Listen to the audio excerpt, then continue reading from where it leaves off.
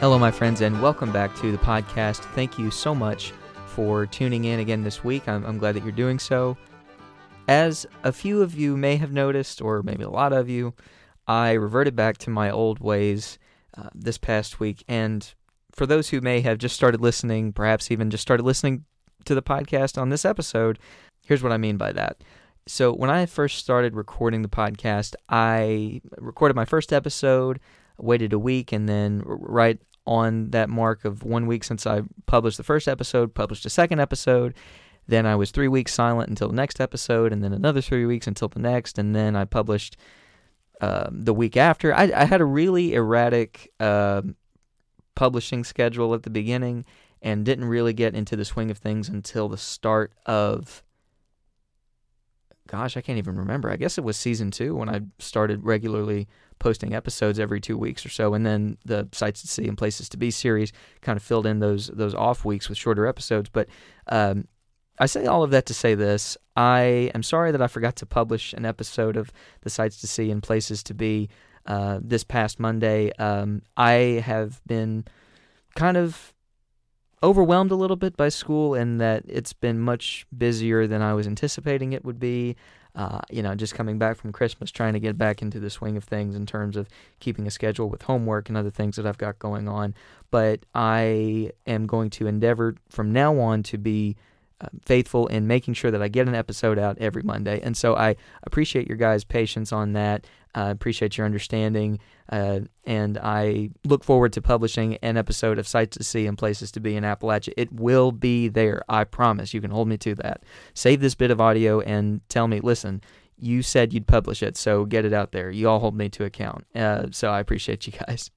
Before I go any further, and before I forget, I have a favor to ask of you guys. So I don't quite know the breakdown in terms of how many of y'all are listening on what platform. I know Spotify and Apple are the two biggest platforms, but what I want to ask is if you could just take a few minutes to give the podcast a rating or a review on whatever platform that you're listening on, if you're able to do that, please do so. I would love to hear your all's opinions directly about what you like about the podcast, what you would change, your general attitudes. Don't hold anything back. I promise you won't hurt my feelings.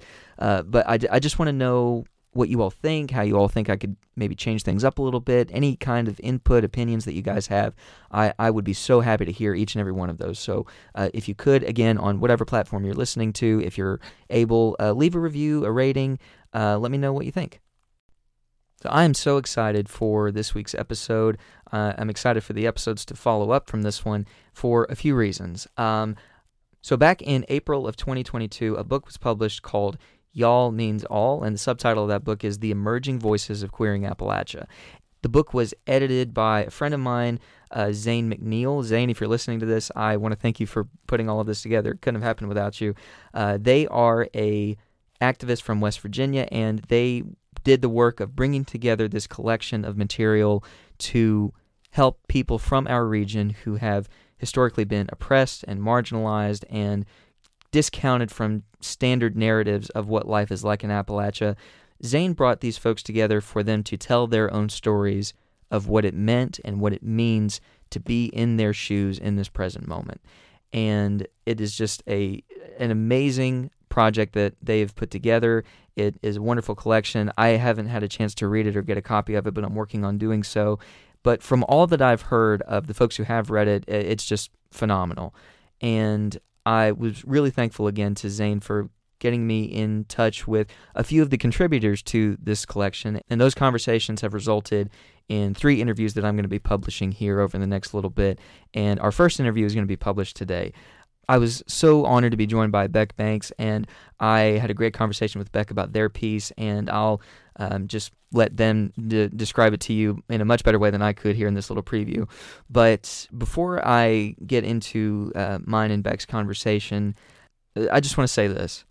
This book is about giving people the space to tell their own stories, to be honest and frank about their life experiences based on their conditions and circumstances.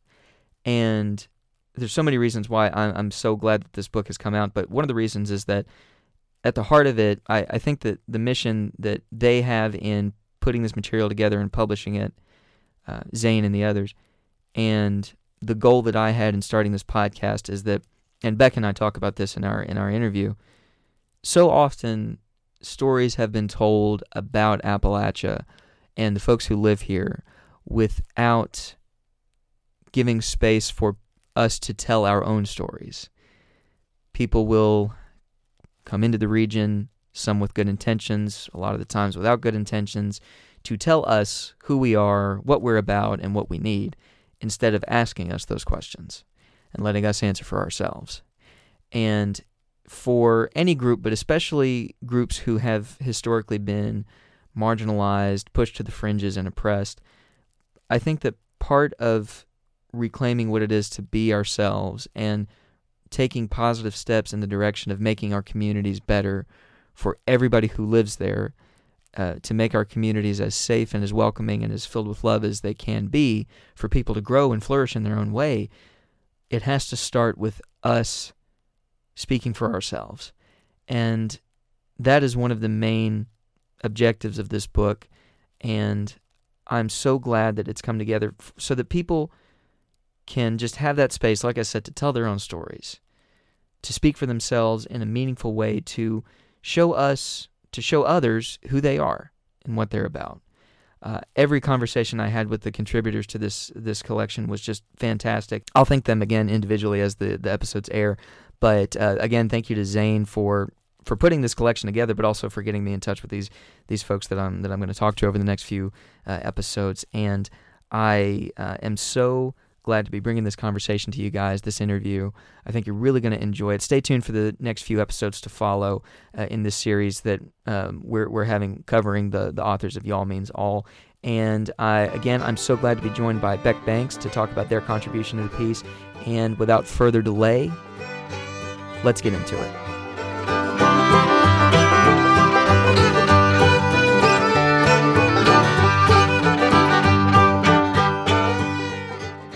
Beck, thank you so much for your time and for being on the podcast today. I've been really excited, as I told you, to have this conversation. And before we get started, I just want to give you the floor to introduce yourself, talk a little bit about your contribution to Y'all Means All, maybe go into what that collection is for folks listening who may not know that it's out there, and anything else that you'd like to say to get us started. Go right ahead. The floor is yours. Oh yeah, just a little introduction. My name's Beck Banks.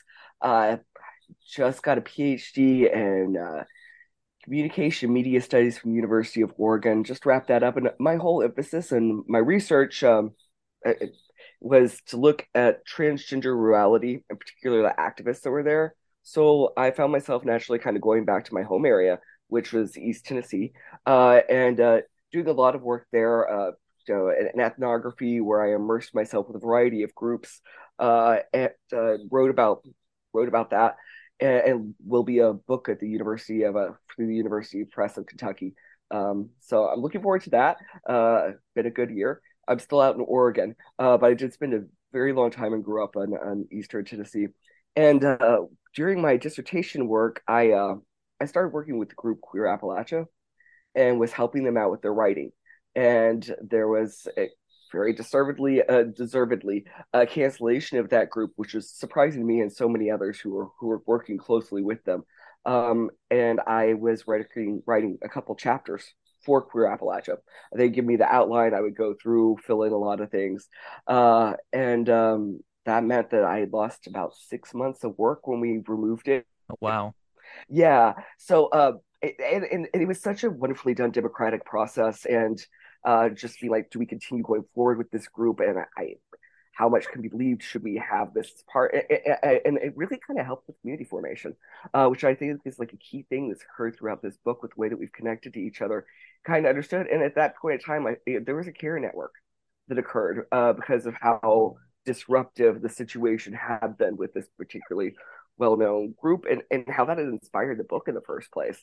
So thinking about like how we can move on past this, and I was okay with the chapters being removed.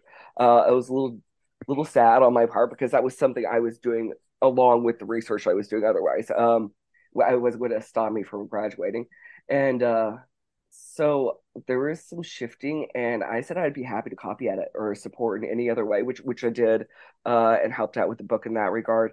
And then at the very end, I was like, I've got a little essay that I wrote a while ago that might work in this, and Zane was absolutely like, let's put it in. And that particular chapter was it was something from my comprehensive exams where I had to put transgender studies in conversation with Appalachian studies. And there's so much porous overlap. I mean, clearly there are people who are trans in Appalachia, but I'm just kind of like looking at the ways that these both of these have been so deeply stereotyped, Right. being Appalachian and being trans. And you could see like the way that people treat those narratives. And so that's the chapter that I contributed to it after kind of a saga getting there. And it's just been lovely to continue the marketing process and see like what all these people are doing next. I think it's just been a great launching board, and just has made everybody better for being a part of it. Absolutely. I myself haven't had a chance to get a copy of the material from the collection that Y'all Means All, but I was just enthralled to learn about it in the first place and learn about all of the different contributions that you all are making to it. And as you just said, it's important work to be doing because, as you said, there's so much stereotyping that goes on about both transgender folks and the LGBTQ plus community more widely, as well as Appalachians. And in both those respects, as you just mentioned, of course there are trans people in Appalachia and a lot of members of the LGBTQ community in Appalachia who are so often overlooked because of the stereotypes about the region that are so often propagated. And getting this material out there as a way to create space for those folks to tell their own narratives, to talk about their experiences, to give their ideas about what can be done to make this region as best as it can be for all the folks who live here, including the many members of the LGBTQ community who call it home, is just such important work to be doing. And so I'm glad to know you and all the other folks who are working on this. And so as we had this conversation about your piece and about this work in general, I'd like to give you the floor to just take the conversation in any direction that you'd like, whether you want to go into the any details of the research that you did or anything else like that. Go right ahead. Yeah. Well, for this particular one, this was like for this piece, it was all about kind of setting the ground for me to do what would be next. Right, And that was saying, oh, how can I think about these two together? It's so weird that we haven't had many folks doing that, which is part of the reason Yellow means all the emerging voices queering Appalachia is so important. Um, because if you don't have people telling their own stories or coming from a perspective in some way, they're just going to constantly get othered. And I think we've seen this like a very strong history of this happening with Appalachia, where right, other people are telling stories about the region, and therefore it just ultimately just lacks some sort of authenticity and just works on like it goes negative easily, right, right, and it's impossible to talk about like Appalachia without people having like one idea. I mean, I know it's constantly thrown around as like there's a monolith. It's not a monolith. And I think that because he said also about trans people all the time. They're like, there's this group, and I'm just like, yo, no. What happens when you have queer people is it's less homogenous than right, straight cis people. Like that's one of the things. Like there is a path for a lot of folks that queer people don't have the same way. So a lot of that is trying to figure out that path and how powerful is it to be able to interact with others, and help understand that who are on their similar non-linear path. right, Um, and actually, that's kind of what I ended up doing with well the book that and it's got a working title right now, Trans Caravan, where I talked about like all the paths that people have on their ways to better understanding each other and how that ultimately helps you understand yourself. Just like through all these journeys that people have that are all over the place, right. and become particularly compounded when there's a lack of understanding about who they are or where they're coming from, as they are trying to figure that out themselves. So yeah, I did at one point, and this is a little bit more about that book. Trans Caravan. I went with a group. They were called Transilient, and they were doing a documentary about trans healthcare. And we went from West Virginia to northern Georgia, well, central Georgia, interviewing people about their healthcare access that they had or really hadn't had who are trans, Right. and the impact that that had on their lives. And it was incredibly emotionally draining, and also recharged me in a lot of ways. Because the whole time I managed to spend 14 to 15 days almost exclusively with trans people. That was the majority that I was with and hearing their stories. And the power of being able to immerse yourself in something like that. And I think that this also speaks volumes to Y'all Means Y'all. It is it is deeply influential to folks who need that kind of lifeline. And I think it's also great for people who would like to understand that don't quite have their heads wrapped around. This is a pretty accessible compilation that we've made with Y'all Means All. The voices emerging, the emerging voices queering Appalachia. I mean, yeah, there's some that have gone a little bit academic. I would definitely probably be in that heady area for that one, which is not normally how I write. But you've got like so many personal stories, and they're coming from all over the place. Like this is really a truly like Zane, the editor, went out of his way to get this right, to be able to make sure that Right. there is a variety of voices. And I mean, I loved reading it the first time to such a degree that's like I need to be a part of this when I was copy editing it. And it's been interesting to hear feedback from people about Zane's like this compilation for Y'all Means All. Because it's like family members picking it up that I wouldn't have necessarily thought allies, and then being really proud of it too, Right. which that changes a lot of stuff in smaller areas. Or somebody I grew up with who worked at a religious college. On the conservative side, who's like, I'm reading this now and trying to understand things better. So I'm just like those ripple effects that you have when you're coming from places like Appalachia and writing something. It's like I feel like there's a little bit of pride that it can kind of come past stigma when it comes down to LGBTQ. There's just a lot that happened there that was very lovely in the reception of this work. That's wonderful, and I'm glad to hear that how much exposure it's gotten across folks who like you said you may not have thought at first would be interested in reading it or in understanding what it's like to be a member of this community in Appalachia, the LGBTQ plus community. But that, like you said, it's so important for us to try to understand one another. We're trying to understand where each other are coming from, and really, the experiences that we've had that are different from people who are different than us is a way that we can kind of build community and solidarity in a really meaningful way that transcends any kind of superficial differences that we may have with each other. And I think that, that's one of the reasons that I wanted to start this podcast. Another reason is so that I've wanted to give folks an opportunity to tell their own stories, because as you said, both of these communities that we're talking about are groups that have had stories told about them by people who aren't a member. And so that has led to a lot more uh, I think a lot more negative occurrences than positive. And a way that we can counteract that is by having platforms to tell our own stories. And whether that's through the written work, whether it's through other kinds of media, it's just so important for us to build that empathy and that compassion with one another to understand where each other are coming from.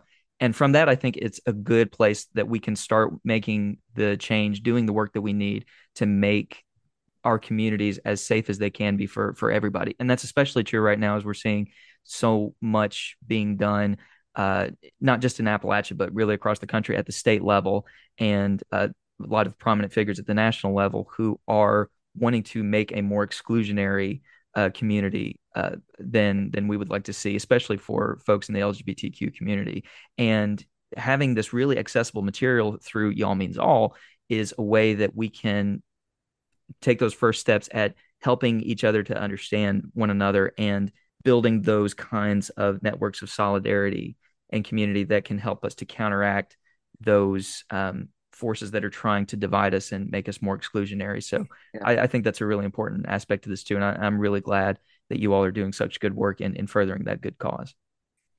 yeah, and just reading all the people who have their who contributed to this, like the I wouldn't say side projects, like all the other work they're doing Right. is pretty jaw dropping too, which I'm sure you'll get to hear more about that as you get into this. But it is not just this is this one contribution. It's just like this is the kind of contribution we want to keep making.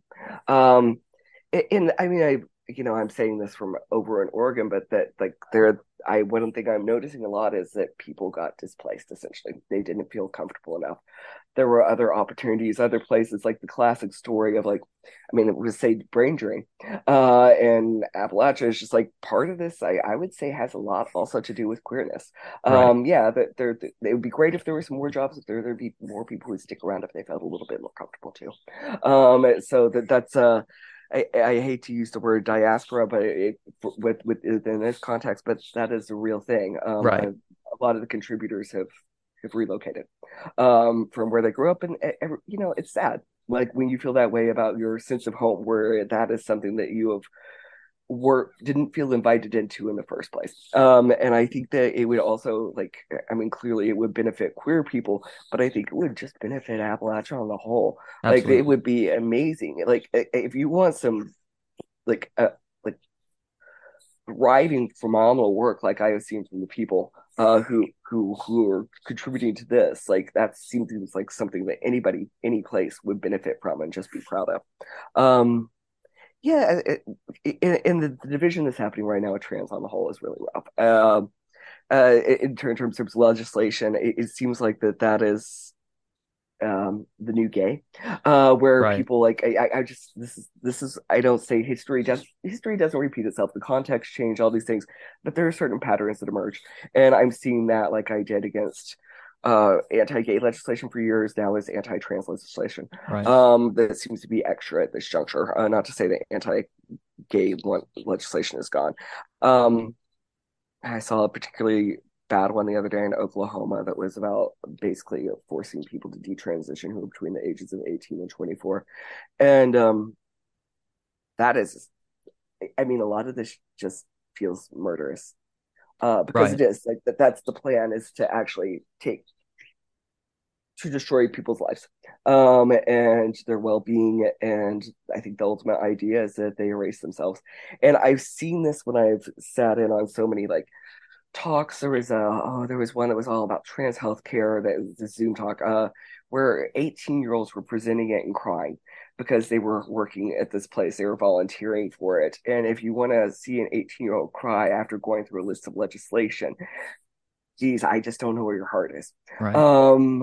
Because there's, yeah, basically just let people be well. I would love to see I would love to see more thriving, but this is a weird situation that we've gotten ourselves into in terms of representation. So the more that we've talked about trans issues since like this transgender tipping point that was 2014, 2015, which is what it's referred to, the higher there's been a correlation in violence, and there's been a correlation in the amount of anti-trans legislation.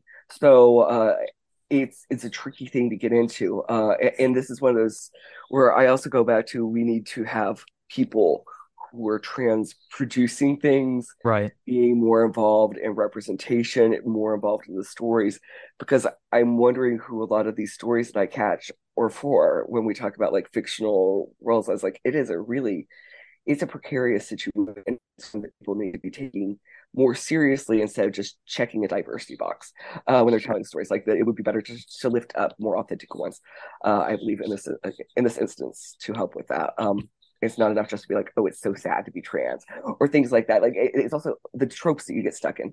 Right. Going back like the Appalachian tropes, the same stories being told, the same ways that they're being framed. Like this is sad and poor. Like this is these are people who are potentially upset with their lives. I'm just like there is a lot of euphoria and being able to figure out more about yourself in terms of your gender and being able to put more words to be able to connect in ways that you hadn't before.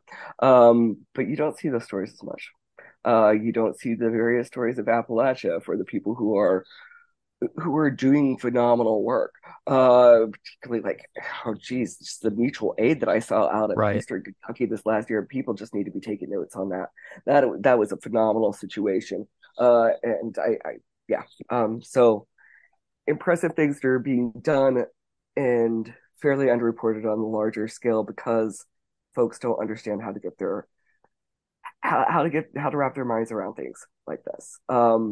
Like you're telling me that people in Eastern Kentucky take remarkable care of each other in such a way that they were able to rebuild and just do so much on their own, and like what is one of the most loving acts of folks coming together that I've seen. Um, or that people who are trans are, pretty happy if you weren't trying to kill us.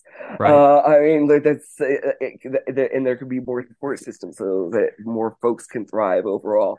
But it seems that we're in a time where it's more like don't do this instead of do this. Like I'm going to stop you every step of the way instead of let's grow. Let's figure out how to do things better together. Uh, and I don't know what that is, or why we're in this particular cycle where it's like let's legislate, let's stop, let's harm. Right. Um, that appears to be the trend. No, I think you're right. And yeah, I think that perhaps the best way, maybe really the only way that we can or should start in trying to ameliorate those harms is starting, as you said, at the community level, starting with individuals themselves in these places, because you know it, legislative changes is great. There's nothing wrong with it.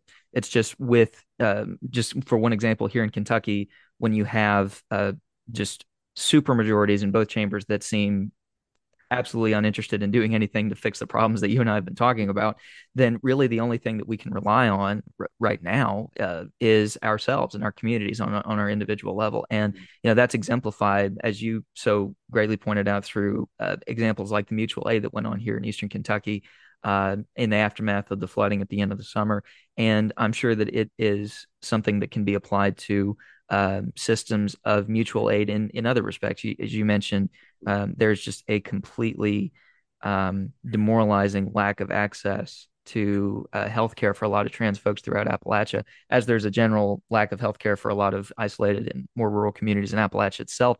But specifically for folks who are in need of these kinds of access to these resources that can be so transformative for them and their general well-being. And how we move to make that better is by working together at a community level in just doing whatever we can in the moment with the resources that we have to make things better. And even if we move beyond just apart from something like healthcare, more generally, I think that perhaps, and I'd love to get your thoughts on this as well. It seems to me that one way that we can start to create a better existence for folks in Appalachia, trans folks, and others, is to reaffirm that sense of community that is so prominent here, as I'm sure you'd agree, in Appalachia, and the idea of taking care of one another and taking care of each other's needs and standing up for one another as well. And like I said, that I'm sure that looks different for every community and every individual, but I think that right now it's not only the only thing that we can rely on, apart from not really in a lot of places being able to count on state legislatures, but it's the better to rely on, I think, because these are people that you've grown up with, that are family that and who know better than most the struggles that you're facing. And I think that might be the best way for us to start. And I'd like to get your thoughts on that as well. I would love that. One thing I have noticed is that sometimes I mean, there's a lot of power in knowing somebody and how that will change you. But the bigger thing is when your friend circle, your social circle Right. wants to be inclusive. So sometimes I worry when I hear like queer people are trying to fight for a place within their family and whatnot. I'm just like that's time probably to get another family for a while, like Right. or to figure out your own social circle so that you can thrive. But yeah, there's so much power in somebody sticking up. But one thing I have noticed is that at least in my part of Appalachia, and I think this can apply to others, is that sometimes the person who's sticking out ends up being the problem. Sure. Where they're just like, yeah, it's an old idea of groupthink.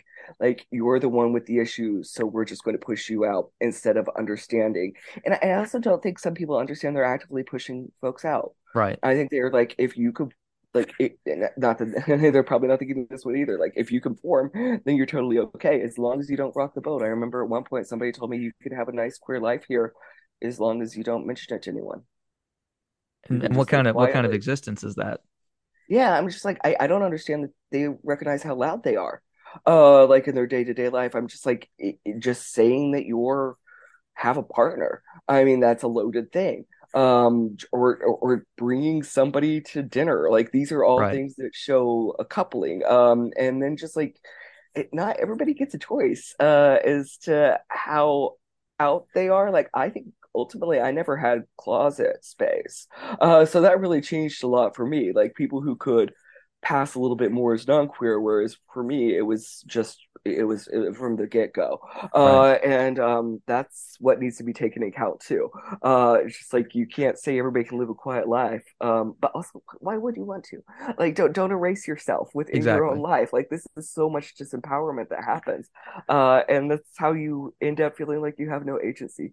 You'll have nothing in your life if you aren't able to be a part of it. Like, and that's one of those ways that there's removal. But yeah, I mean, I would love it if people up their social game on this. Like, I think that's Right. a huge process within this. And it's not to just like there's so much enemy formation around trans. I gotta tell you, there's a lot of enemy formation around Appalachia, Right. around rural. Like these are the things that we've decided uh are going to set us off to make us angry. And yeah, yeah, I'm all for sticking up a little bit more and understanding people have different needs. So like what works for you might not work for somebody else, and you don't need to push them into that. And just in seeing like the different structures that can happen here. Um, like within family, within friends, just understanding those differences. And sometimes it just irks me how much queer people have to lead that. Because I think that so much more happens when you have cis straight people who are doing a lot of that work, like informed. So Right. I think if we have more that was like more people joining like P Flag or something. I've seen them do some phenomenal work. And they really do a lot of the hey, here's how you need to interact instead of asking people who are queer how they need to do that for them. I've also found that it really works if you ask people who are queer how to, I don't know, how to be an ally, because then you're already putting too much work on them. Um, but okay, that's I also am fine with those kind of questions. How to be Right. an ally. So it's just like I just worry about. I guess I just more and more I worry about younger people who are having to go through things that they may not be that prepared for. And I gotta say, if there had been this kind of anti-trans legislation when I was younger, I would have that would have wrecked me. Like as a high schooler, as somebody in their 20s, honestly, somebody in their 30s, as I'm getting older, I'm just like for every age behind me, I'm just like, take care of these. But also, how incredibly demoralizing is this for older people who are trans, Right. that are having this experience where they're just like, well, yeah, I was ignored, ridiculed, that kind of thing, but not actively pursued like this. And that's not something you want for your older people too. So yeah, lost there. I the other day that this is getting just slightly off topic. I found out like I'm in Oregon right now, and 62% of people voted, so it had the highest voting rate in the last election. And it's because when you get your like when you register for your driver's license, you're registered to vote, Right. and then we do it by mail, so it just shows up. There's never been an issue with the mail really. I think maybe somebody had their couple ballots stolen at one point. But it's been a very safe, good system. You could just take it directly to a ballot box. So we had the highest voting rate, and how great would it be if this was going back to like the allowing people to do things instead of preventing, Right. instead of Right. getting in the way of like their medical choices or their life choices. I'm just like that might be one of those things that actually changes the country. So like giving that access, having those kind of things, making sure that everybody can be involved. And I think that kind of goes back to one of the key things with the all means all, which is like this is the idea that everyone can be involved, and queer people in their own lives, and everybody in building a stronger, better community. And Absolutely. that hey, that is the key thing. Like that's one of the best traits of Appalachia. We can say that it's just like community. So why is it undermining itself? I just I it's I do feel like there has been more over the past several years LGBTQ activism that's been very open in the region, and I love that. I think that's a sign of the times, and that you've got people who do feel strong enough within that they can talk back, or they can say, "Let's do things differently." So I like that, but I'm not going to confuse time with progress on it. We'll see. we'll see how things go. But ultimately, yeah, I don't know. But fascinating work that is coming from the area and a lot of wonderful people doing it. So I appreciate you highlighting it. Absolutely. And, I think that that's something that I've seen, I've lived here my whole life in Eastern Kentucky. And one thing that I've been so glad to see, and like you said, don't want to confuse time with progress and in striving towards justice, it's not always a straight line.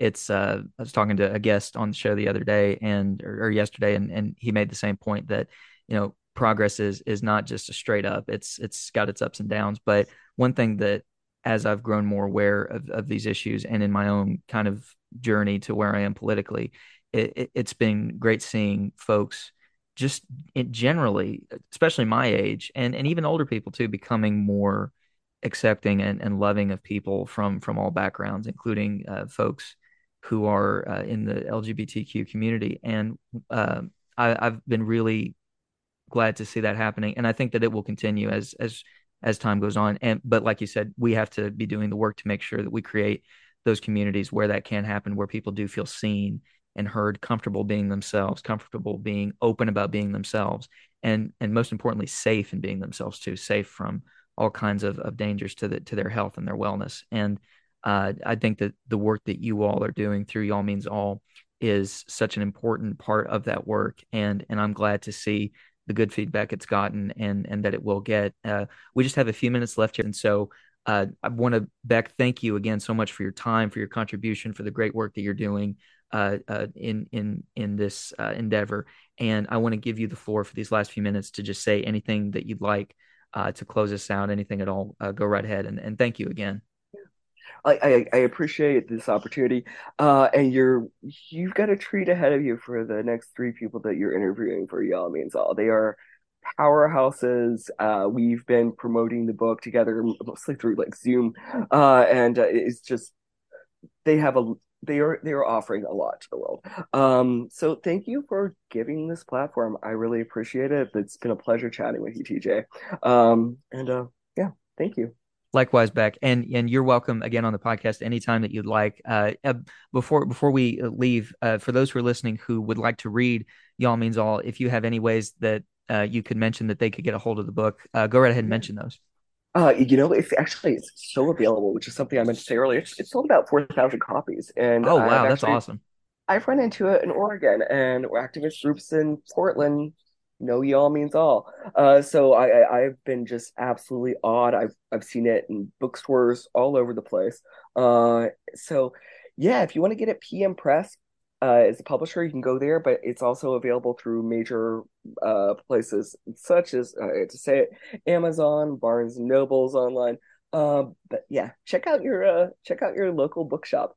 Find your independent bookstore because I know a lot of them have been stocking them. I've run into them all over the place, such as Malaprops for sure. Firestorm.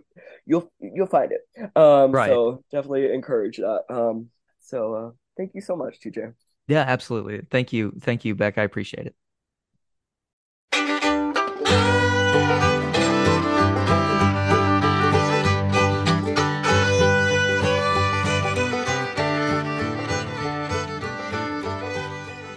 Well, y'all, thank you so much for tuning in for this week's episode. I hope that you enjoyed it. And thank you guys for everything that you do to support the podcast in whatever way that you do. I cannot tell you how much I appreciate you, so thank you. If you like that music that you're listening to in the background, that is a piece called In the Sweet By and By a great artist named Zechariah Hickman. And you can find him on YouTube. Be sure to check his channel out. Be sure to follow the podcast on social media for all of the updates going forward. It's at App Firesides on Facebook, Twitter, and Instagram. Make sure to join us next week for another installment of our Sights to See and Places to Be in Appalachia series. And be sure to join us the following week for another full-length episode. But until then, stay safe, stay healthy, love your neighbor, and do good things. Catch you guys next time.